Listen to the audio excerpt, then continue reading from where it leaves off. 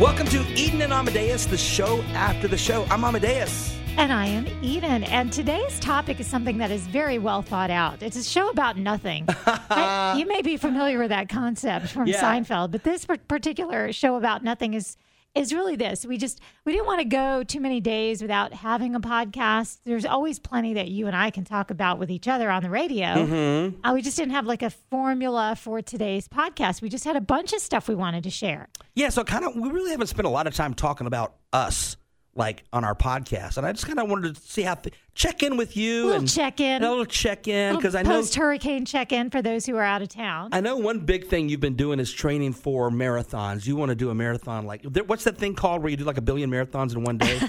It's not 1 billion in one day. There are some world majors. There are 6 world majors, and the whole idea is to get all of the world majors. So there's New York, there's Boston, Chicago, and then out of the United States, it's Berlin, London, and Tokyo. So you've done 2 of those. I've done New York and Boston. Right. So Chicago is coming up. And you're training for that, but you're kind of iffy because you've got some health things going on. I keep having issues. Like I hurt my back again. So I keep saying like the minute I'm too hurt to train, I'm stopping and I'm just going to bow out. But I think I'm going to keep going. I don't know. I feel it depends what day you ask me. Yeah. But right now, my flight is booked. My room is booked. I'm signed up.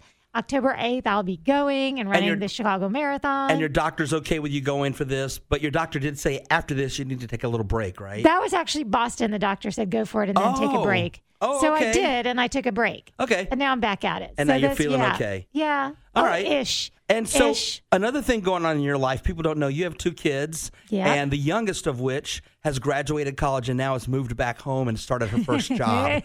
How's that going? Like if you guys were empty nesters for like a minute. Okay. And now your older child is over a lot too. Yeah, it's a thing. So, yeah, we downsized and then COVID happened and they both moved back in from college, right? So we're in this little house that we're thinking, it's not ideal for 4 people. It's ideal for 2 people and guests occasionally. Right. And so all of a sudden everyone was back. Well, then they left again. And the kid, Noah, I call him the kid now, even though he's an adult. He's got his own place, but he does come over. The girl child is back home and with no clear intentions on ever leaving, like saying things like, look at all this money I'm making now that I have a full-time job. I can save up for my own house. And I'm thinking, oh my gosh. So there is no plan to like get a place with a bunch of friends and start adulting? Start adulting, right. So that doesn't seem to be like a big urgency for her. And that's okay because I'll never regret the time spent. Right.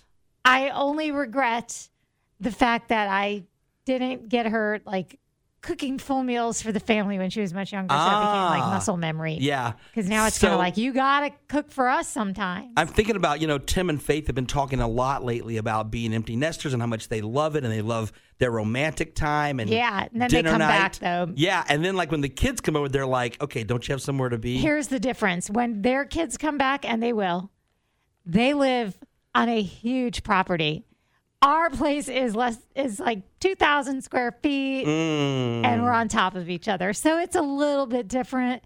But, yeah, I definitely appreciate these moments because I know they will not last forever. That is true. But it is a tough pill to swallow sometimes when you have in your mind that you're going to be an empty nester and then it's over. But another great thing, you and your husband are very youthful. Oh. And I know you do a lot with your kids, so that's really nice. It is. I mean, you guys is nice. We're cute, aren't we? Cute. Well, I don't know if I'd say that, but you guys are building some great memories. I think so. And when the grandkids come, I think you guys have got a great foundation. I think we'll be all right. I think we're going to be okay. Let's talk about you now. Okay. And first of all, you have been. It's interesting. You have been carrying a curse with you where you visit a place and then a hurricane hits it. So let's discuss. Well, so one of the weird things is I went to Cedar Key for the first time ever on Memorial Day weekend. It's just been on my list of places I want to go as a Floridian. I went by myself, spent 3 days, had a great time, walked. The place, have you been there before? I have. You know how small it is. It's been years, yeah. It's relatively small. I walked around. The first day, I'm like, I've seen the whole thing, but I was committed to staying, so I went to several parks. I went to a really cool cemetery, walked, the whole thing, and then Adalia happened, and I see the Weather Channel down there, and I'm thinking, oh my gosh, like I was just there. It seems like yesterday, and then we saw the devastation that happened there. So now I'm wondering, do I need to not visit places? Am I going to be like this curse of the hurricane? It was pretty incredible timing. I mean, Yeah. It is strange because just weeks ago you wouldn't have really had any context when you saw those videos. Right. I mean, we can all agree that they're disturbing, all of the Panhandle and beyond. Yeah. Videos of Adalia's ravaging storm winds. It was and rains. crazy. But from where the Weather Channel was set up, it was the UF Research Center. And you were right there. And yeah, I was right there, like hanging out. So yeah, it was really, really weird. Another thing, let me tell you what I'm happy about. I'm really happy the summer movie season's over. Because I see every movie. I try to see every movie I can, especially to talk about on the radio. But man, for the last few months, it's been like 2 a week sometimes. And I feel like I've got a breather right now. Yeah. Of all of the movies you saw this summer, let's talk about which one might have been your favorite. So Gran Turismo's way up there. I knew you'd say that. Like that came out of left field for me. I did not expect that to be as good as it was. I'm not a huge sports fan. I'm an okay race fan. And the premise of that is the kid that played video games. Yeah, it's a true story of a kid that played this simulation race game. I think it was Nissan that held this competition to find the best simulation racer, and then they put him in a real car. And I haven't checked the facts on what was completely real, but in the movie, I don't want to spoil it, but it's great. Let me tell you something. It is one of the greatest underdog, like feel good, like you'll just want to stand up. And when I saw it, people were cheering. Like they were cheering like it was a concert. Aww. So it was really, really cool. Another one that I put way up there is Little Mermaid, and that was earlier in the year. Yeah. But man, what a great film that was. So you loved it. Critics were kind of meh on it, really. On Little Mermaid? Yeah, surprisingly so, even though it touched a lot of hearts. Same with The Flash and the last Indiana Jones movie. Mm-hmm. I loved both of them. I mean, loved them. I got exactly what I wanted out of Indiana Jones, and I got exactly what I wanted out of The Flash, and they just got panned. Well, here's what I think. I think these critics will sit in a movie theater. They're there to study the movie and give their feeling on the movie. You go to the movie for the whole experience. Yes. How did it make you feel? How did the people around you behave? What, like, it's a whole thing. You're not just there to say, like, because I'm picturing a bunch of these critics in a screening, quiet, not showing any reactions. Taking notes.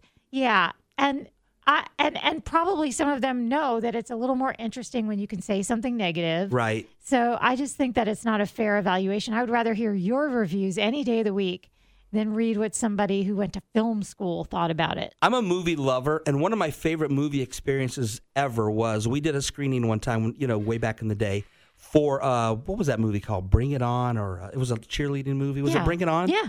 And we did this screening, and we invited several high school cheer teams to be at the screening. So I was sitting dead center of this movie theater, surrounded by, I would say, 12 to 16-year-old cheerleaders. And so they loved it. Yeah, bet. And so I just feed on that energy. That's why I like to go see like a Disney movie opening day with kids, or a horror film opening day with horror film fans. Yeah. Because it is a social thing, even though it's not. I want to feel that energy. And did the movie work? Was it successful with an audience? That's what I'm looking for. Right. And for me, Flash and Indiana Jones both were great. And so was the latest Mission Impossible. We had some really, really good movies this year. Barbie I was okay with. Didn't love it like everyone else does.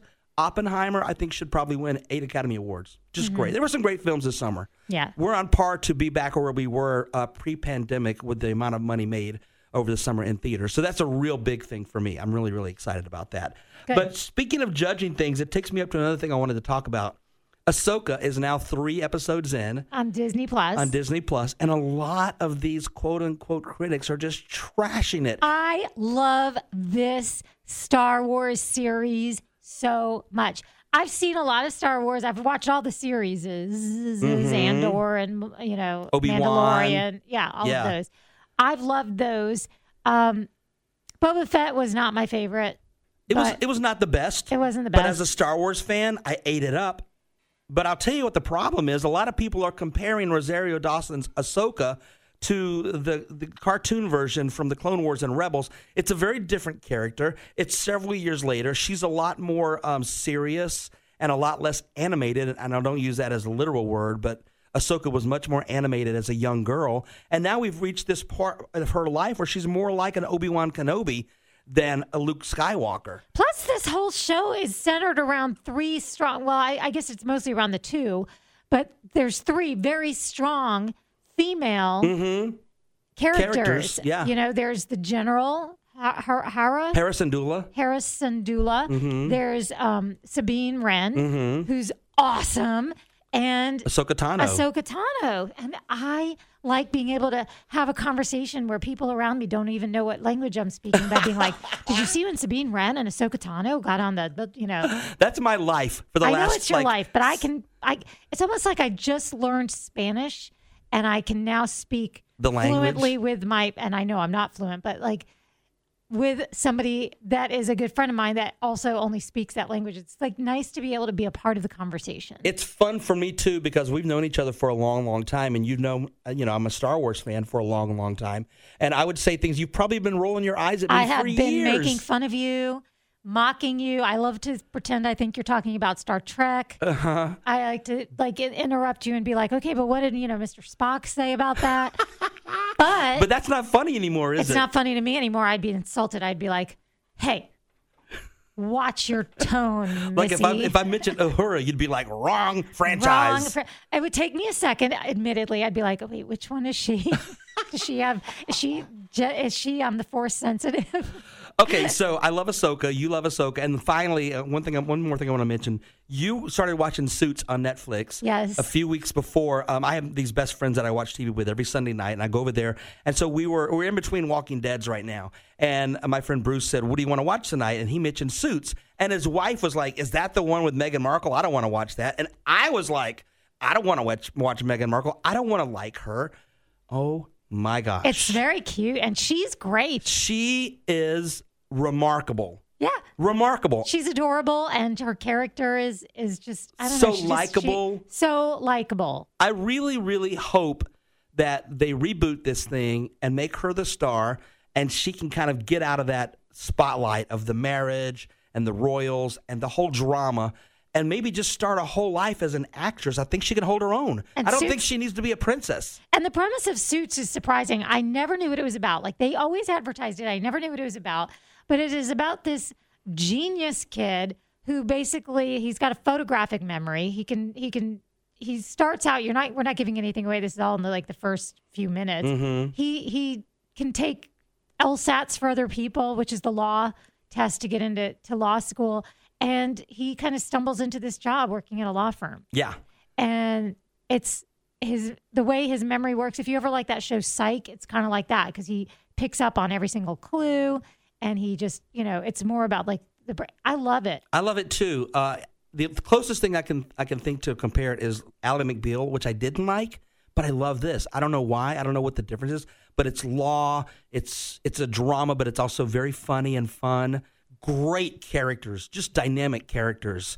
So if someone's not watching that or Ahsoka, that's where I'm at right now. Okay. So those are two good things you can be watching because there is a writer's strike. There is an actor's strike. Mm-hmm. It's hard to find anything new. Oh, one more thing. September 17th. I don't know when you're listening to this, but CBS is going to start airing Yellowstone from episode 1, season 1. I don't know how they're going to edit it. It might be 30-minute episodes because there's a lot of foul language, but they're going to start from the beginning on CBS on regular primetime TV September 17th. So if you've missed it, set your DVR. That's what my mom's doing. My mom would never watch it because of the language. So now she's excited about being able to watch it cleaned up a little bit.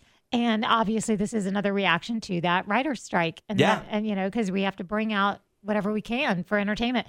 Thanks, everybody, for tuning in to the Show After the Show podcast. And do all the things if you would. Thumbs up, 5 stars, tell a friend, follow us, subscribe. And, of course, you can find us at 999gatorcountry.com or the 99.9 Gator Country app every single weekday morning.